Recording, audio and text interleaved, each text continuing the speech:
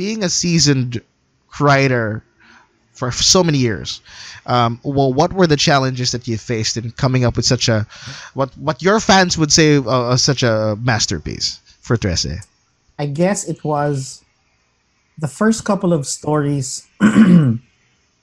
The first couple of stories was me digging up all of my old stuff. And I guess the funny thing was that before Alexandra Trece came along, I was trying to write a bunch of horror stories, ghost stories, and urban fantasy type stories, but I could never find a way to end it. And I think when I figured out I need a and I read somewhere, I think it was a how to one of those how to write a movie script book. It was like, they said, who is the vehicle of the audience into the world you're creating? So in the example that book gave us Luke Skywalker. He said, in Star Wars, Luke Skywalker is the audience's understanding, the entire world of Star Wars. I think now that I think about it more, I think it's actually R2 and C-3PO, right? Yeah. So when I realized I needed a vehicle to enter this supernatural Manila, realized it was Alejandro Trece, then everything came together. And that was mainly book one. Even the Black Darna, even our Secret Constellation started. He made fun of that with the movie. Dolphy made fun of that him getting the stone with Darna Kuno, but I just thought that what if there was a more heart wrenching reason for Ding to get the stone, Right. and yes, sometimes it's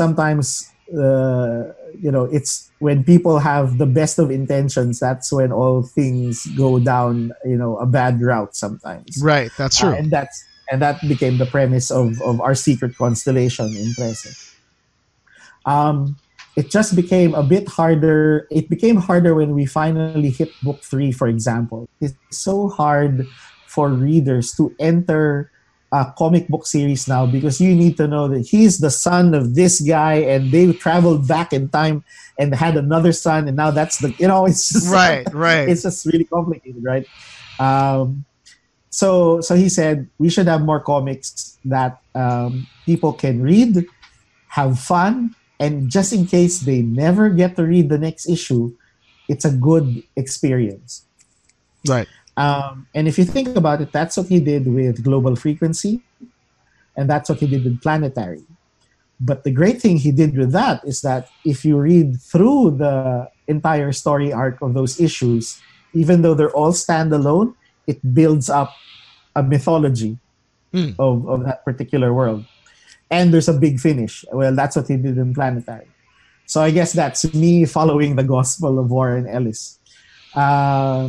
When we got to book 3, I had the hardest time trying to fit the Kambal's origin in 20 pages. Uh-huh. So when I tried to fit it into 20 pages, it felt like the Kambal maybe they need another 20. No, they need another 20. Right, Oops. right. We're now 100 pages. And I think that was the first time we got to do... Yeah, I guess if you think about it, that was the first time we released a book with one long story arc. And I would see it more as book 1 and 2 was us doing a sprint, and then finally book 3 was us finally having enough energy and experience to do a marathon. Right.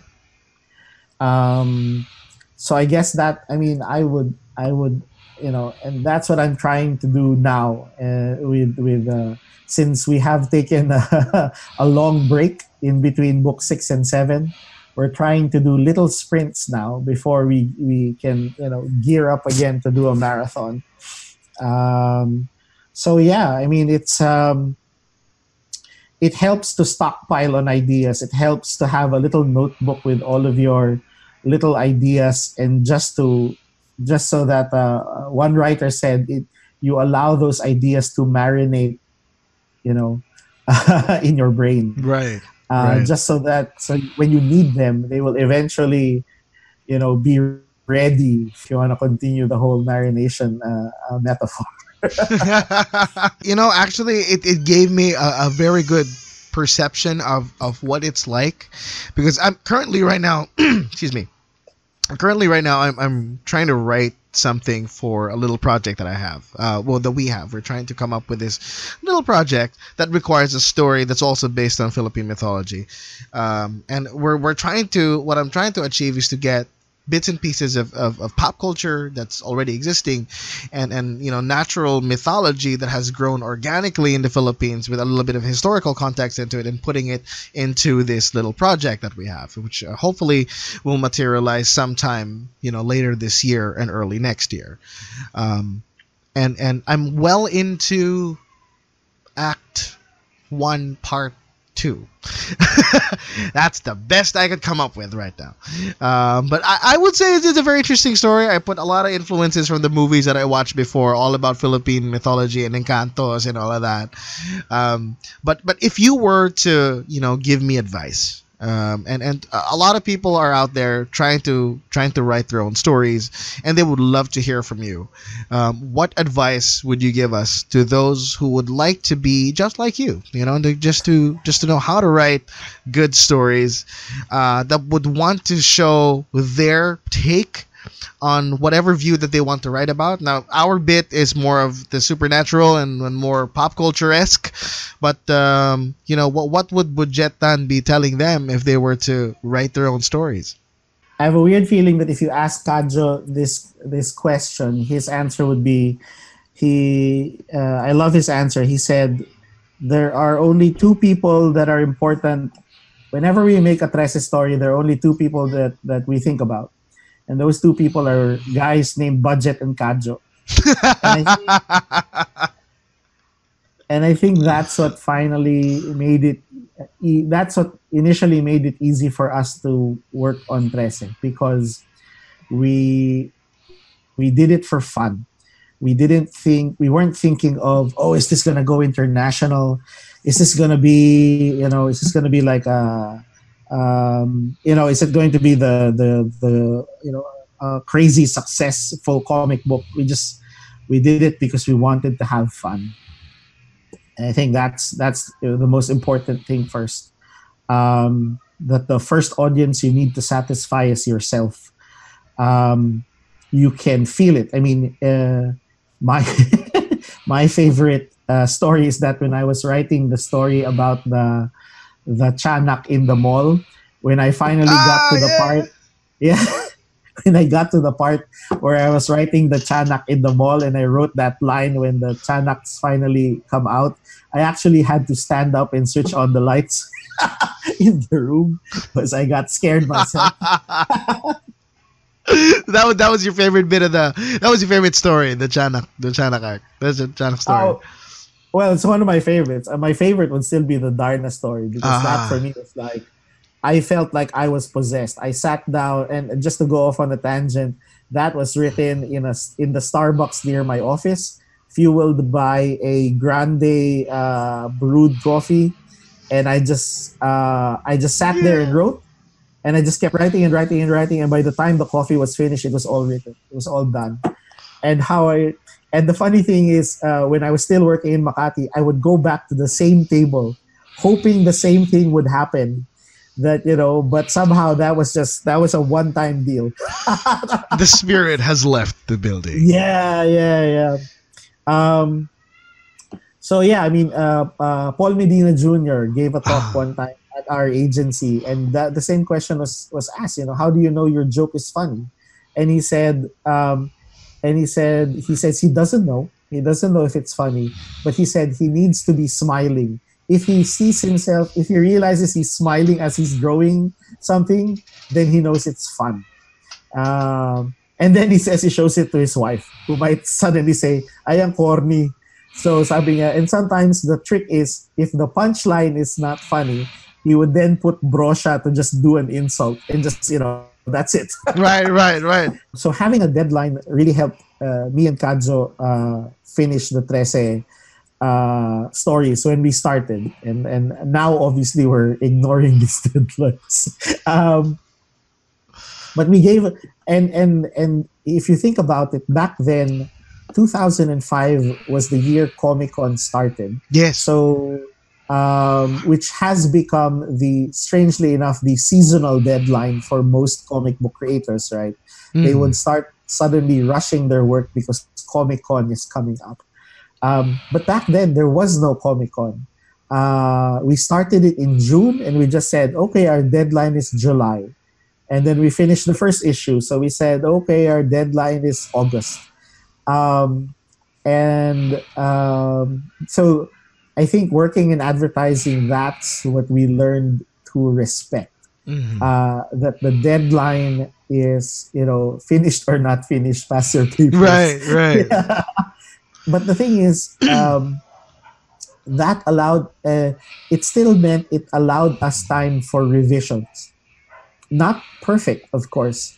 And as you can see, Kajo has decided to redraw the entire first issue of Trece for the global edition because, again, he wasn't, given the chance. I guess that's how he would have drawn it 13, 14 years ago.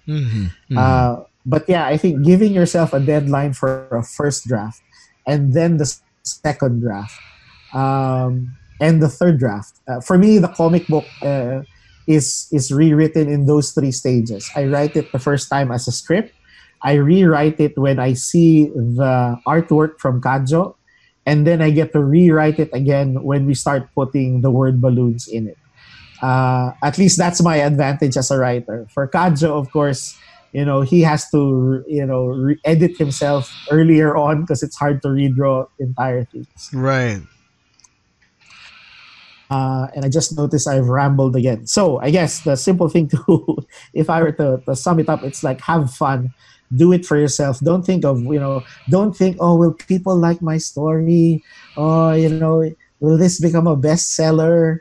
That's like your road to failure. Right. To start thinking of those things.